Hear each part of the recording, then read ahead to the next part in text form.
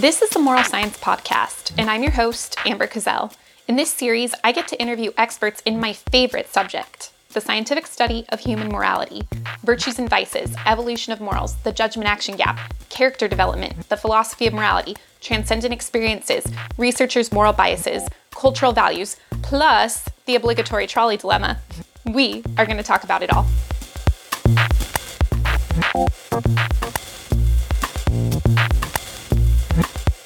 Dr. Nancy Snow is a philosophy professor and the director of the Institute for the Study of Human Flourishing at the University of Oklahoma. She co-directed the Self-Motivation and Virtue Project and is the principal investigator of the Self, Virtue, and Public Life Project. She has edited 6 research volumes and authored 2 books, including one written with Jennifer Cole Wright and Michael Warren, titled Understanding Virtue, Theory and Measurement, which is set for publication next year. In this podcast, we discuss Dr. Snow's account of how people develop virtue through the natural course of their everyday lives.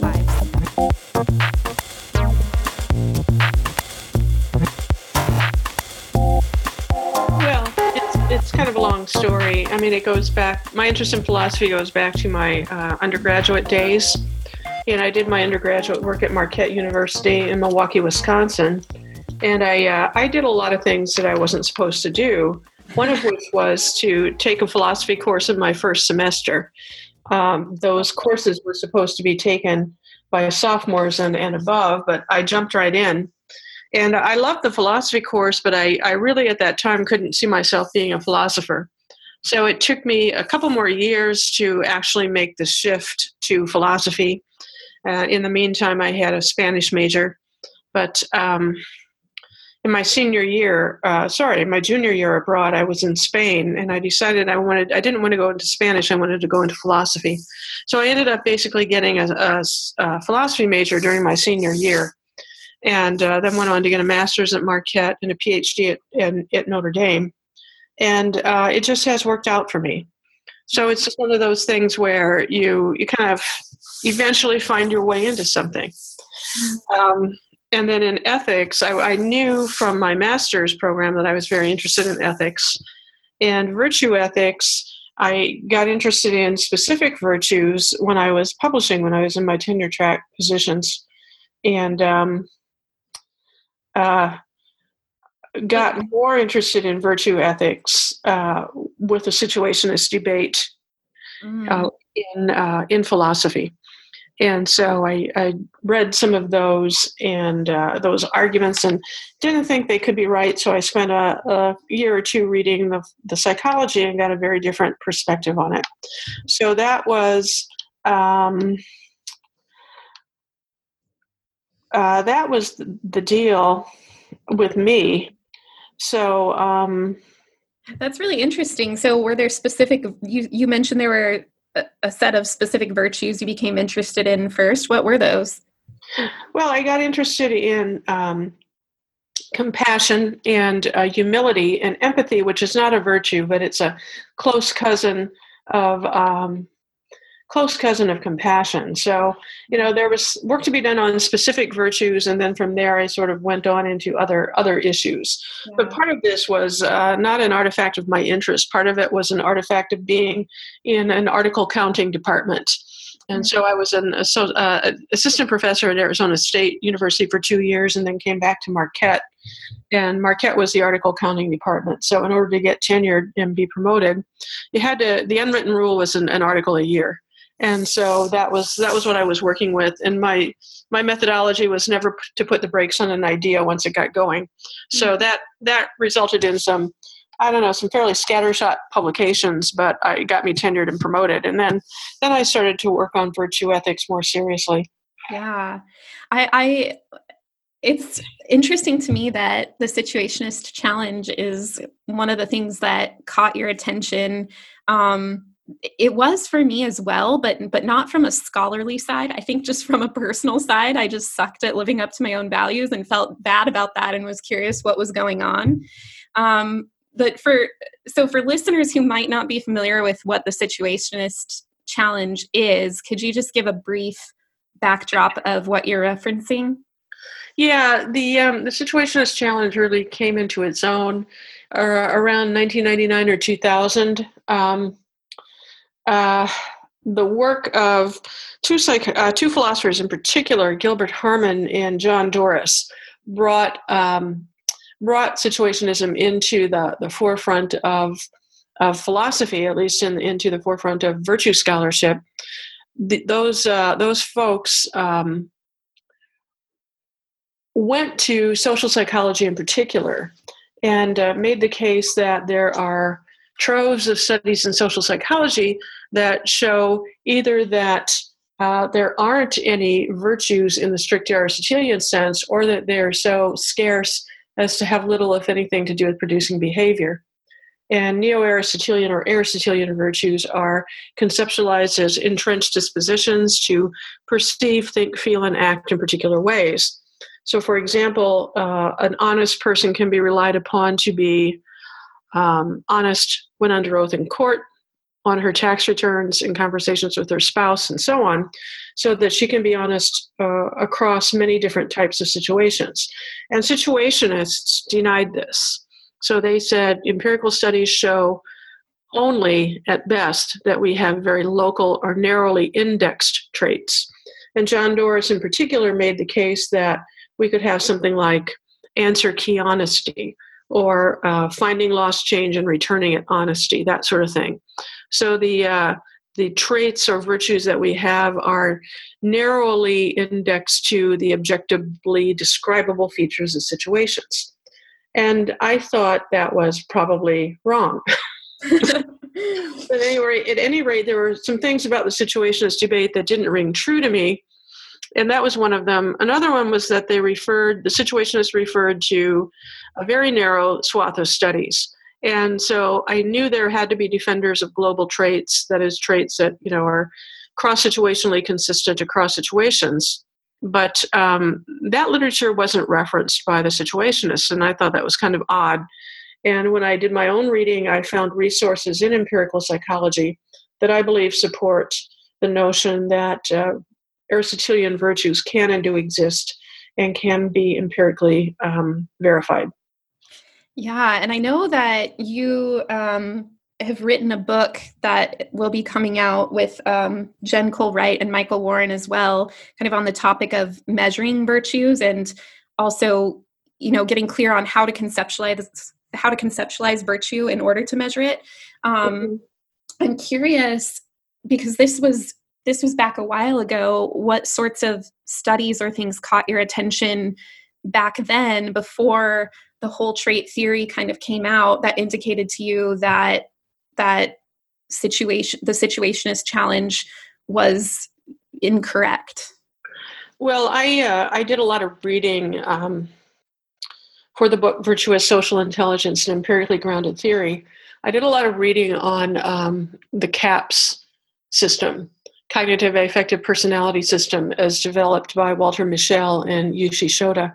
And I thought that was very promising, and made the case in the book that that framework is amenable to conceptualizing virtues in the Aristotelian sense. Now, I know that Mischel and Shota don't do that themselves. They follow the data, their data, which tells us that there can be local traits that are indexed to the subjective meanings that situations have for people, as opposed to their objectively describable features. But I went ahead and I made an argument that was not data-driven, that those local traits could be generalized and applied to other situation types. I don't know if Mischel and Shota agree with that, but that was my approach in the book. And then many years later, I was prevailed upon by a couple of psychologists to look to whole trait theory as a more promising model for thinking about how virtues could be given an empirical basis. Yeah. So could you tell me, and then I want to jump into the folk development of virtue, but first I'd love to hear a bit about this whole trait theory as it applies to virtue. Well, the whole trait theory is a pretty complex theory. It was developed by Will Fleeson and Aranda Jaya Wikreme. And it's got two sides to it, the explanatory side and the descriptive side. And by that they mean, or I should say, I mean that traits can be conceptualized both in explanatory and in descriptive terms. And the descriptive side is captured by what whole trait theorists call density distributions. So this idea is that we can do different measurements of virtue states at particular times, and then the more a person exhibit those states at particular times, the stronger the evidence is for inferring that there is a trait. And so that's the sort of very quick and dirty explanation of the descriptive side, but the explanatory side goes into some depth about explaining how traits come about, that there are a number of different systems that combine to form a trait. For example, the interpretive system, the motivational system, perception comes into play. Very much of it resonates quite a bit with Aristotelian theory.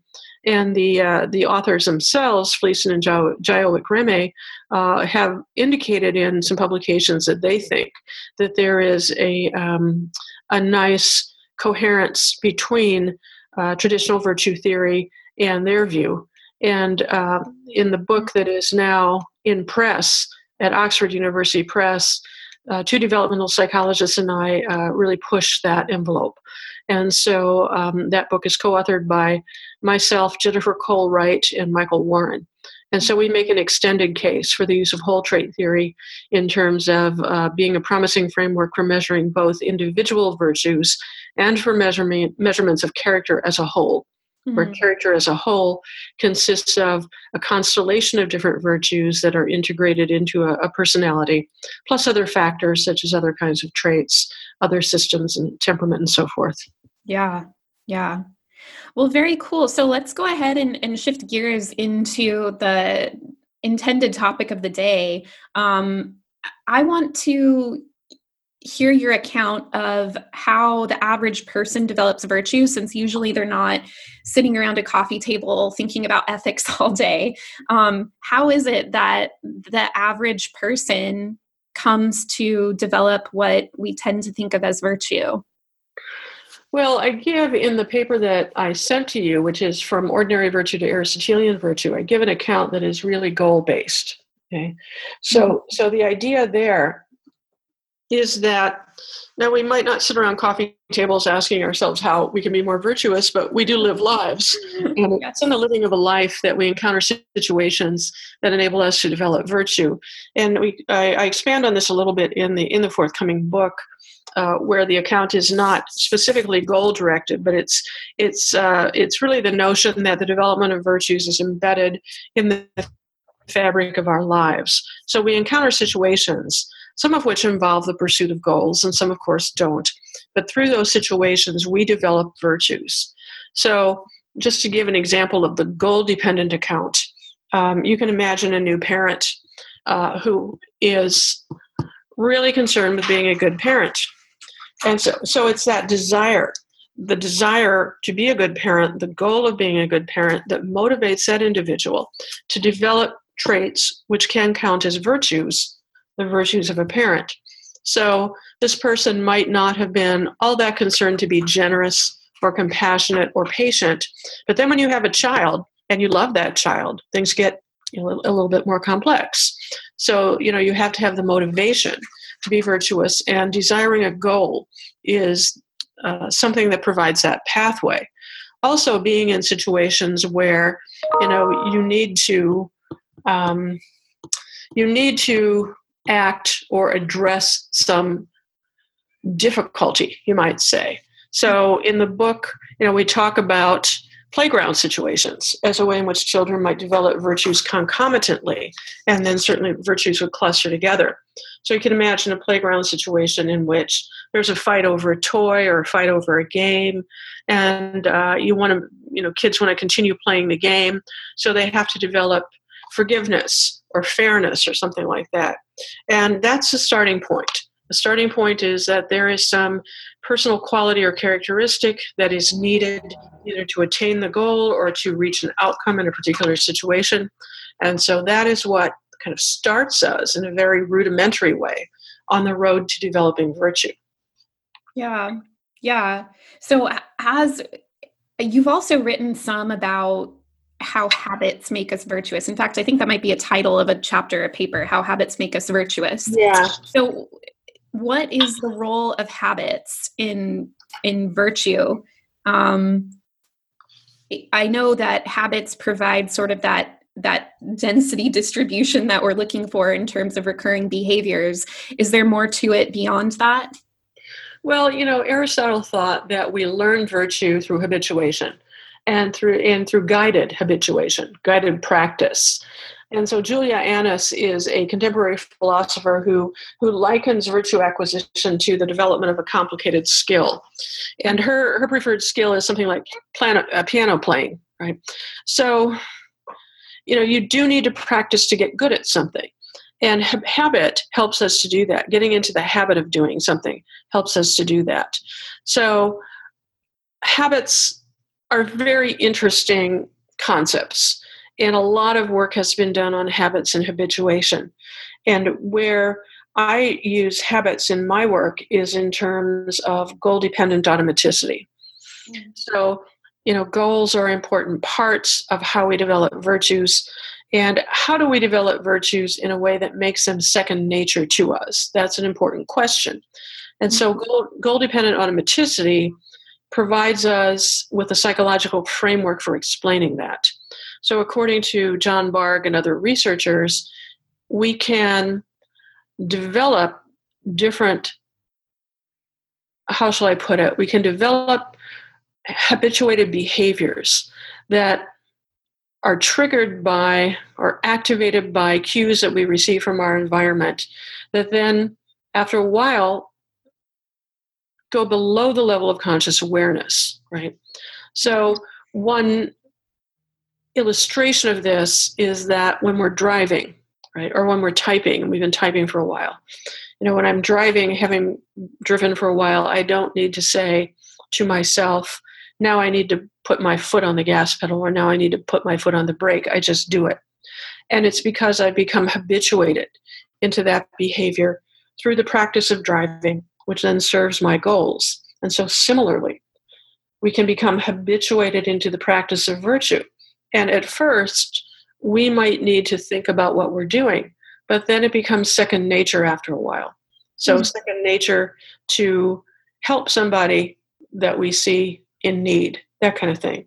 You see somebody struggling with a heavy suitcase, well, you go in and offer to help them. And you don't have to do a lot of thinking about that. It's just something that has become habituated for you. Now, the habituation in question isn't mindless. It's intelligent and it's flexible. So it's not a matter of simply rote, blind action. It's not a stimulus and response kind of response, right? So the model is a pretty sophisticated, I think, cognitive model of how we develop routinized behaviors. Yeah. And so, I mean, I want to dig into that a little bit, teasing apart the difference between routinized behaviors and mindlessness, and whether they're, and I guess one of the questions that I've been really interested in lately is about the relationship between self-control and virtue, because from an Aristotelian perspective, I tend to kind of follow in like Blaine Fowers and some other researchers' thoughts that, okay, well, self-control in certain specific circumstances, like self-control as a means of maintaining temperance is a virtue. But other scholars, like Roy Baumeister and some others, have suggested that self-control is like the master virtue, and that if you have self-control, you have all the other ones. When it comes to habits, I usually, and automaticity, I usually think of self-control as being removed out of the process of behavior. And I'm wondering, in the distinction that you're kind of making between mindless behaviors and routinized behaviors, what your thoughts are on the relationship between self-control and virtue. That was kind of a vague question, but I'd just love to get your sense on that. Okay.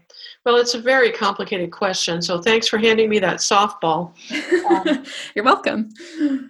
Just a couple of points. Self-control is interesting. I don't think it's all there is to virtue. I think it's very important, of course, in sort of a broad sense that you're always in control of yourself. You're not running amok, right?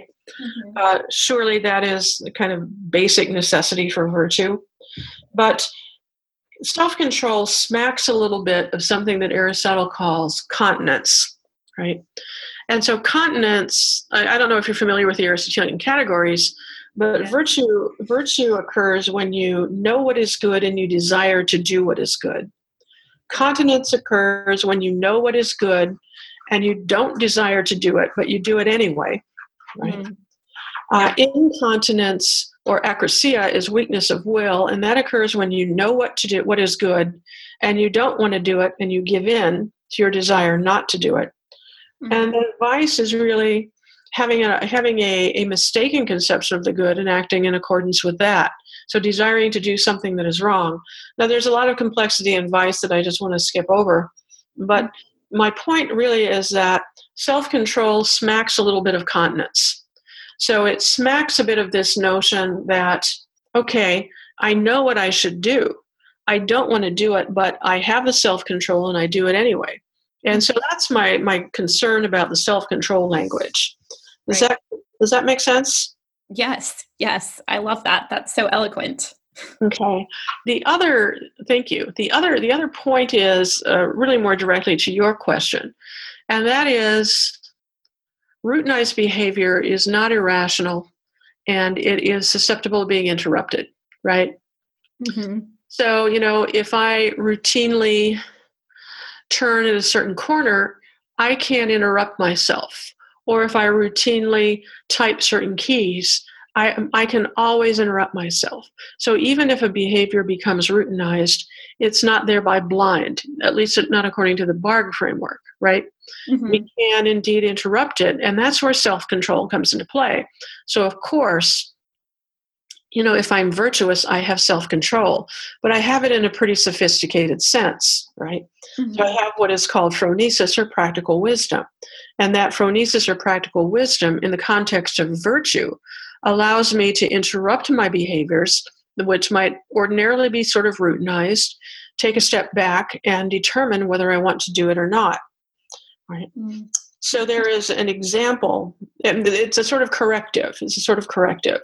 And there's an example from Adam Smith that might help with this.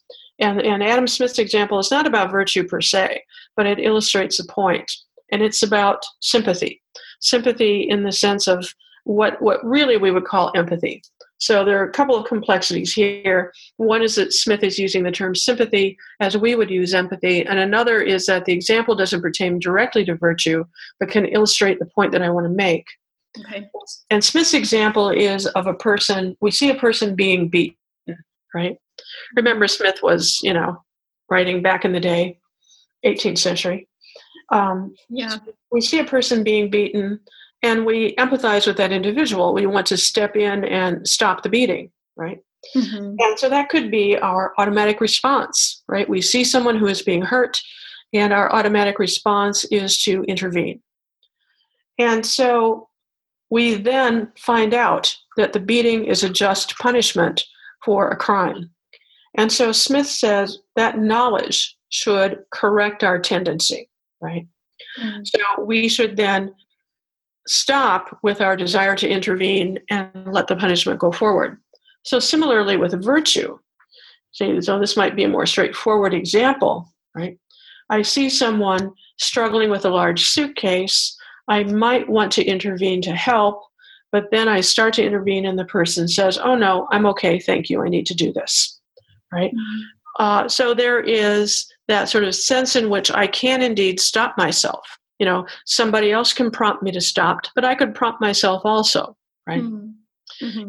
And we come upon these situations, in everyday life, for example, where you see a young parent struggling with a number of kids and one might be misbehaving, and your gut instinct or your automatic response would be to step in and try to help correct the child.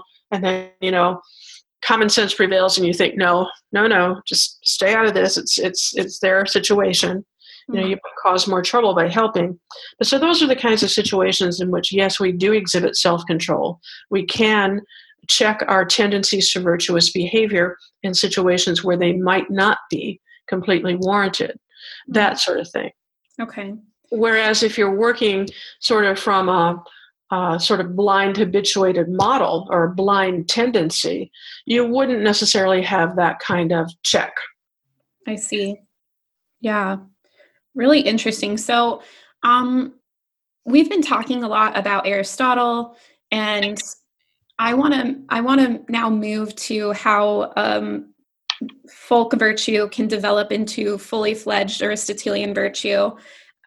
So first, can you kind of distinguish between the folk account of virtue and Aristotelian virtue? What is missing from folk virtue that is driven by goal dependent automaticity? What's missing from that model to get to fully fledged Aristotelian virtue? I think two things are missing from the model. First, one thing that is missing from the model is phronesis, or practical wisdom. Okay, so practical wisdom is the kind of reasoning that is intrinsic to and integral to virtue. And the young parent who wants to be a good father, for example, might not have that, right? Because that's, phronesis develops along with virtue, and virtue develops along with phronesis. So the young father who is a first-time dad, say, that person is not going to have a lot of experience with dealing with children, at least his own kids, which makes things different. So phronesis or practical wisdom, and that gets kind of blurry. I mean, what is that? We're not sure. Even people who study phronesis and study Aristotle are not entirely sure. I mean, we could give you a very highly theoretical answer, but I don't know if that's really helps what we want to describe here. So in my work on how ordinary virtue develops into Aristotelian virtue, I leave aside the theoretical discussions, and I lean on what I call phronetic capacities. And those are capacities that we can get from the work of the theorists. Knowledge, I'm sorry, I'm blanking on the acronym now. And I'm sorry, it cut out from the which theorists? The Kappa theorists. Dan Cervone's work. Okay. Knowledge and appraisal mechanisms. Okay. But the idea there is that there are certain forms of self-knowledge and self-appraisal that can be very helpful in developing virtue. Okay? And I'm going to just go into the other aspect that I think is missing from ordinary virtue and try to illustrate how the knowledge and appraisal mechanisms work together with the other aspect, which is awareness of the various kinds of value that virtue can have. Okay. So there are, in my opinion, 3 different kinds of value that virtue can have. I should say can and does have. In the very early stages of virtue development, a person comes to appreciate virtue only as instrumentally valuable to the achievement of a desired goal. So a young parent might value patience, for example, only because patience gets his kid to eat vegetables, right? Right. Or patience helps some way in the relationship. And if patience didn't have that role, then the parent wouldn't value patience. But then later on, a more sophisticated grasp of the value of patience can come about. And that is the value of patience as constitutive of valuable relationships. So certain virtues that we have, in fact, constitute part of what is valuable about our lives. So generosity constitutes part of what makes our lives worthwhile. Patience constitutes, in part, good relationships, that kind of thing. So it isn't just that they help to bring it about or that they help to bring about a certain goal in terms of which we can speak of instrumental value. It's that they are part and parcel of that relationship. Right? Yeah. So, constitutive value is the second level on the road to attaining Aristotelian virtue, right? And then you can move to a recognition of the intrinsic value of virtue. You might say that even if this virtue doesn't have constitutive value in my life, I can recognize that it has value anyway. It has its own kind of value.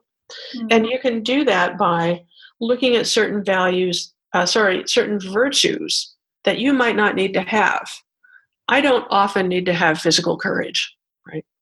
I don't need to buck myself up and run into a flaming building to save people. I don't need to have courage on the battlefield. Yet I can recognize not only that it has constitutive value in other people's lives, but also that it's intrinsically valuable, that it's a good that if we didn't have it in the world, our lives would be impoverished. And so the meaning of intrinsic value is it's contested in philosophy, it's elusive, but to me the notion is that something has intrinsically valuable if without it we would recognize that our lives would be worse or our lives would be impoverished. Mm-hmm. And once you recognize that level of value as pertaining to virtue, then I think you've got the sort of motivational orientation toward Aristotelian virtue that puts you in the camp of being pretty high up in terms of your virtue development, pretty close to having an Aristotelian conception of virtue. Mm. And in order to get there, you need to have those knowledge structures and appraisal mechanisms. So, for example, you think back to our parent, the parent is not going to develop patience or generosity or so forth, even at the get-go, without having a schema of the good parent that he himself can see fitting into. Mm-hmm. So it's not only that there's a sort of abstract knowledge schema of what a good parent is, but also he can see how that applies to his life or that schema can shape his life. And then once he gets that in mind, he'll have a standard which can give him a basis for appraising his progress toward that, the ideals that are embedded in that schema. And all of that helps to facilitate the realization of these various forms of the values that virtue can have. It doesn't happen in a social vacuum, right? So it's very rare, I would think, that an individual acting on his or her own could do that.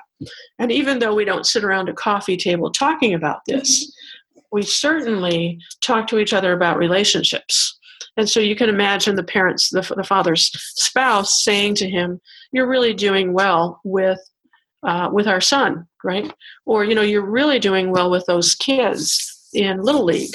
Or, "You've become a lot more patient with other people." You can see how that sort of observation could give the parent some affirmation and encouragement moving forward.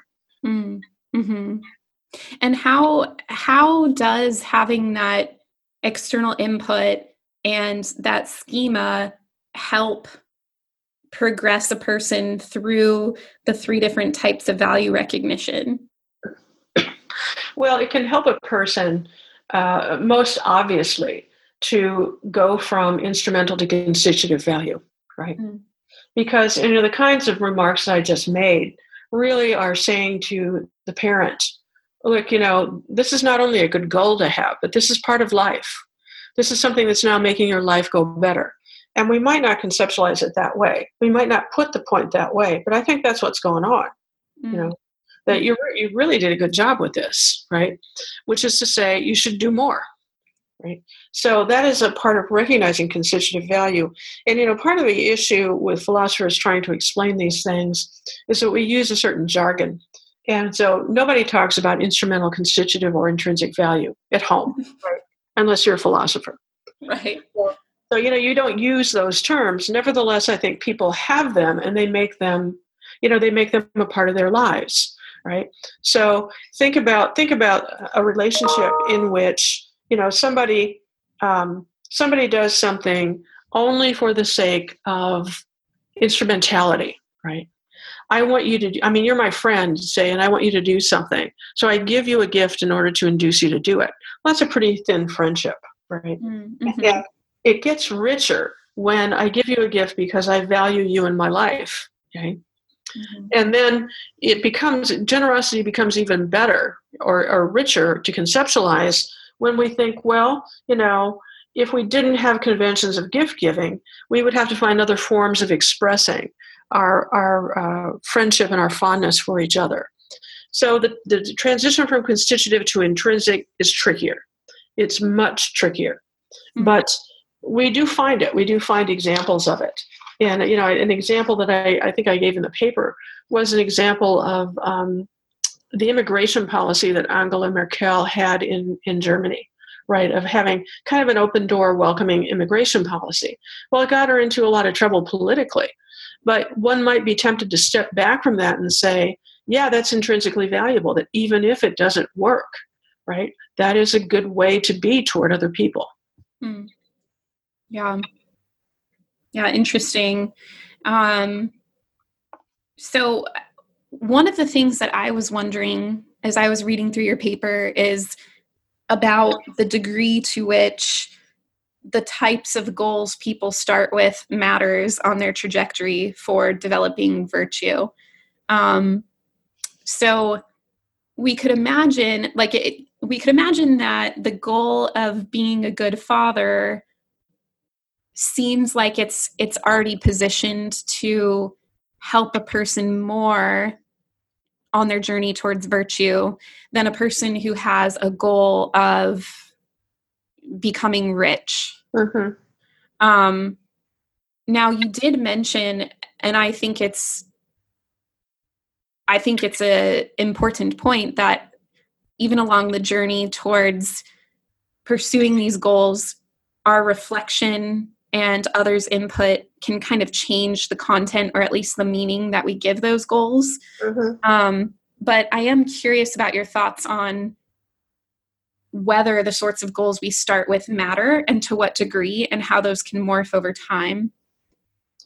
I think it's a very important point, and it's kind of, to me, it's sort of obviously true that some goals are not going to be helpful to developing virtue.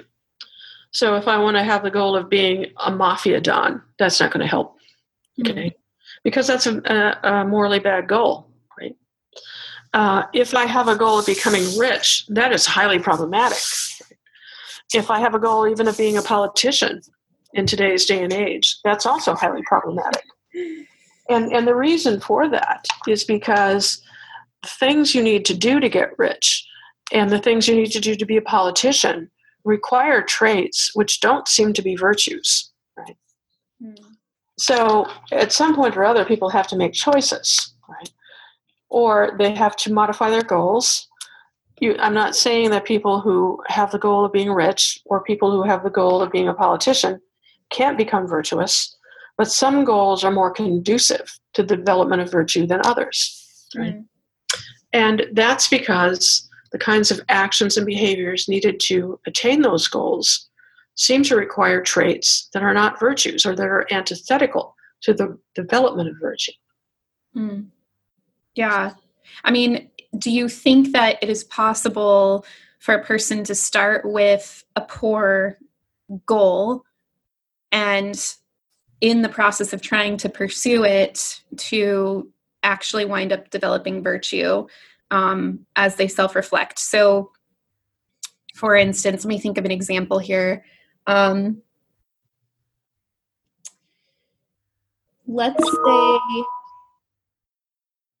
say that they have the goal of becoming rich, but as they pursue climbing up the ladder at their workplace, they find that they feel icky after having some sort of antisocial behaviors to try to win out in the promotional race, and can self-reflect and think, well, that didn't feel good, that didn't seem right, I lost some friends over it, maybe that's not the right thing, and have their goals slowly morph over time. Does that make sense? Yeah, and I think that's exactly what happens. I mean, I don't know that there are psychological studies of this, but I think anecdotally, we can recognize many cases of that. Cases in which somebody does something that then she's not comfortable with, right? So Mm-hmm. you're not comfortable with how you feel in that situation. You're not comfortable with what you did. You have this lingering feeling of doubt or guilt or something like that, and that's a warning sign that what you're doing is not compatible with what you might call your deep values, right? Mm. So people might have goals like the goal to get rich that operate at one level of their conscious awareness, but then they have a deep structure, right? They might have a deep value structure that they picked up somewhere, maybe from education or upbringing, and that deep structure, provides them with sort of a gut negative reaction to certain things that they do. Mm-hmm. Now, that's all pretty complicated. I don't want to be interpreted as endorsing a kind of social intuitionism by making that claim, because I don't. The gut negative reaction doesn't have to be only gut. It can certainly be cognitive. Mm. But, the fact that we sometimes have those feelings, I think is very interesting. So that would be my response to that situation. And certainly, input from others can help with what we do. So you can imagine somebody who is trying to climb the corporate ladder and has to do some fairly sleazy things to get there, and friends or relatives or somebody being sort of shocked at that kind of thing. Or Mm-hmm. you can imagine something like what Jerome Bruner calls turning points. And so, those are points in one's life when one just kind of stands still and does a pivot, takes a turn. And the example that he gives a couple of examples, but one that's very telling is one of an athlete, a high school athlete. This is during the Vietnam War. And the high school athlete was, appalled by what was going on in the war, but he was also, I think, I don't know if I'm remembering this correctly, but the coach of the football team really wanted him to hurt people, right? Win by hurting your opponent, and he didn't like that, and so he quit the football team. He took a stand. He became a pacifist. He rebelled against the Vietnam War. So there's also a sense in which sometimes other people are pushing you in a direction toward the achievement of a goal, and you rebel against it. So there are many mechanisms, I think, that can kind of provide a break on the tendency to sort of blindly develop a goal or blindly go for a goal in ways that are not virtuous. Yeah. Do you have any sort of a framework for categorizing or teasing out what sorts of goals are more amenable to virtue development than others? Well, I don't, other than common sense and just sort of reflection on the kinds of goals that our society promotes. I mean, it isn't necessarily the case that having the goal of being a politician or having the goal of being rich would result in behaviors that cut against virtue development. It's that the social situation that we find ourselves in today seems to have that characteristic, right? But there's nothing necessary about wanting to be a politician, right? That can be a very noble calling, okay? And getting rich, wanting to get rich, that doesn't have to be evil either.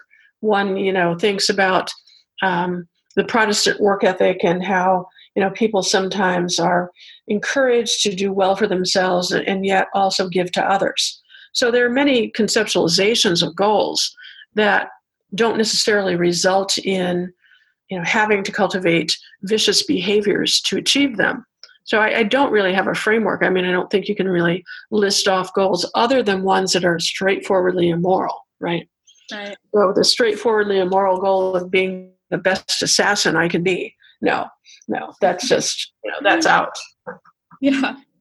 It's funny, as you're talking about politicians, it just made me think of how Aristotle thought that politicians had sort of the noblest profession back in his day.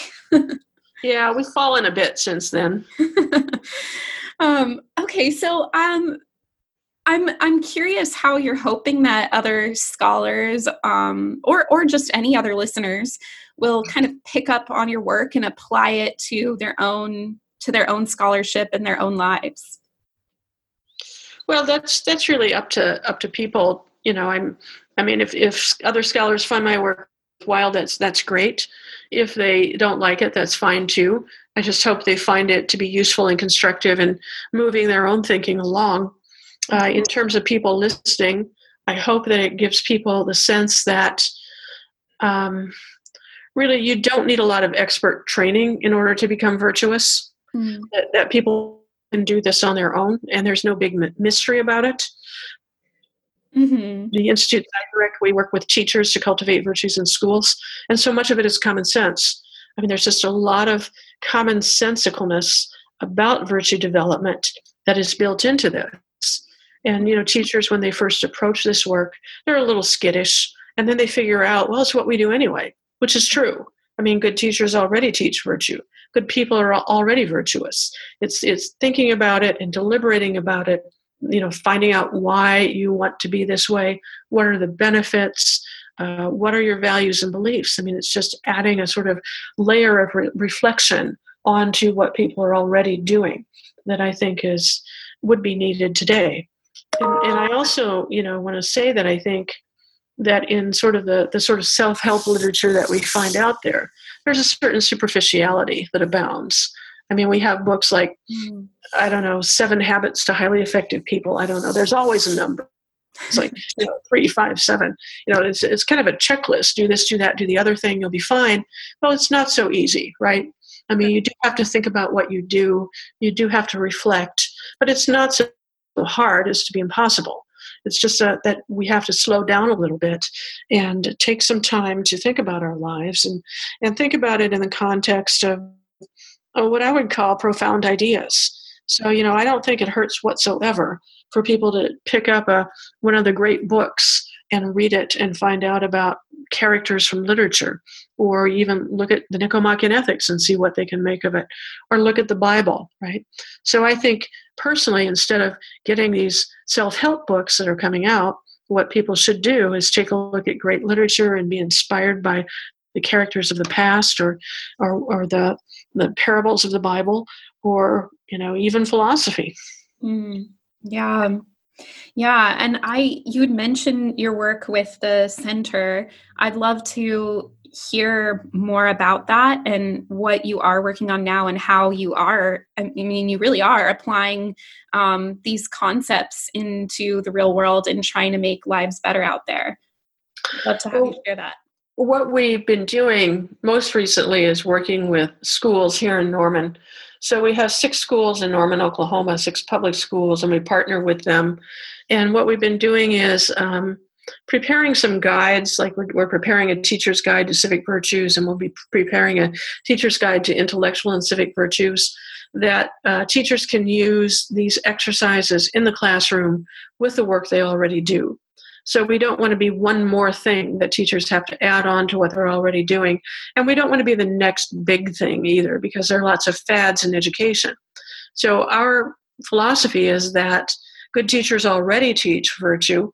And so let's bring it to conscious awareness and make it more deliberate, provide them with resources and guidance and help them do that. And we're also working with the Oklahoma Center for Nonprofits, who are giving workshops to nonprofit leaders. And I did a couple of workshops with some of the folks from the Oklahoma Center for Nonprofits, and now they're doing it on their own. So, some of these virtues, there is a very high level of theoretical development in philosophy and psychology, but that's not needed in the workplace or in teaching in schools. What they need is more hands-on sort of resources. So that's what we're trying to develop, and to give them enough of a flavor of what virtue is. And it's a highly intuitive sort of thing. So it's not really all that difficult, once you get used to what you're doing. Yeah. Yeah. I mean, so you said you kind of come alongside what teachers are doing already. Do you use this concept of goal striving in those materials that you give them? I would have to check because there's a lot of material in there, but I mean, part of the framework is goals driving. And so, there are exercises, class exercises in which, some sort of a goal is postulated, and then the students would be challenged to say, well, how would civility come up in achieving this goal, or how would fairness come up in achieving this goal, or what do you think civility and fairness mean? That sort of thing. Yeah. One of the art teachers at Norman High School had a wonderful exercise in which she asked students to paint a picture portraying civility. And some of the students, at least one of them, had depicted an individual going to the library and looking up civility, right? And finding out what civility is. So typically what I do is we give the materials to teachers and they run with it. And they have run with it in ways that I never could possibly have imagined. So, they know what they're doing. They really do. So, and that's a fundamental basis of respect that I have for them. Yeah, very cool. All right. Well, Nancy, thank you so much for your time. Thank you so much for going through, I think quite a few threads of your work that kind of coalesced into this conversation. I appreciate it a lot, and I look forward to the book that's going to be coming out soon. Okay. Well, thank you very much, Amber, for your invitation. Yes.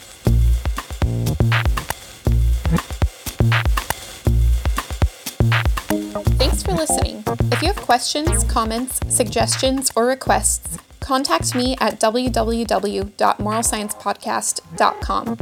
The Moral Science Podcast is sponsored by ERA Inc., a research and design think tank that's reinventing how people interact with each other. Music throughout the program is My Groovy by Kindswider and can be found at freemusicarchive.org.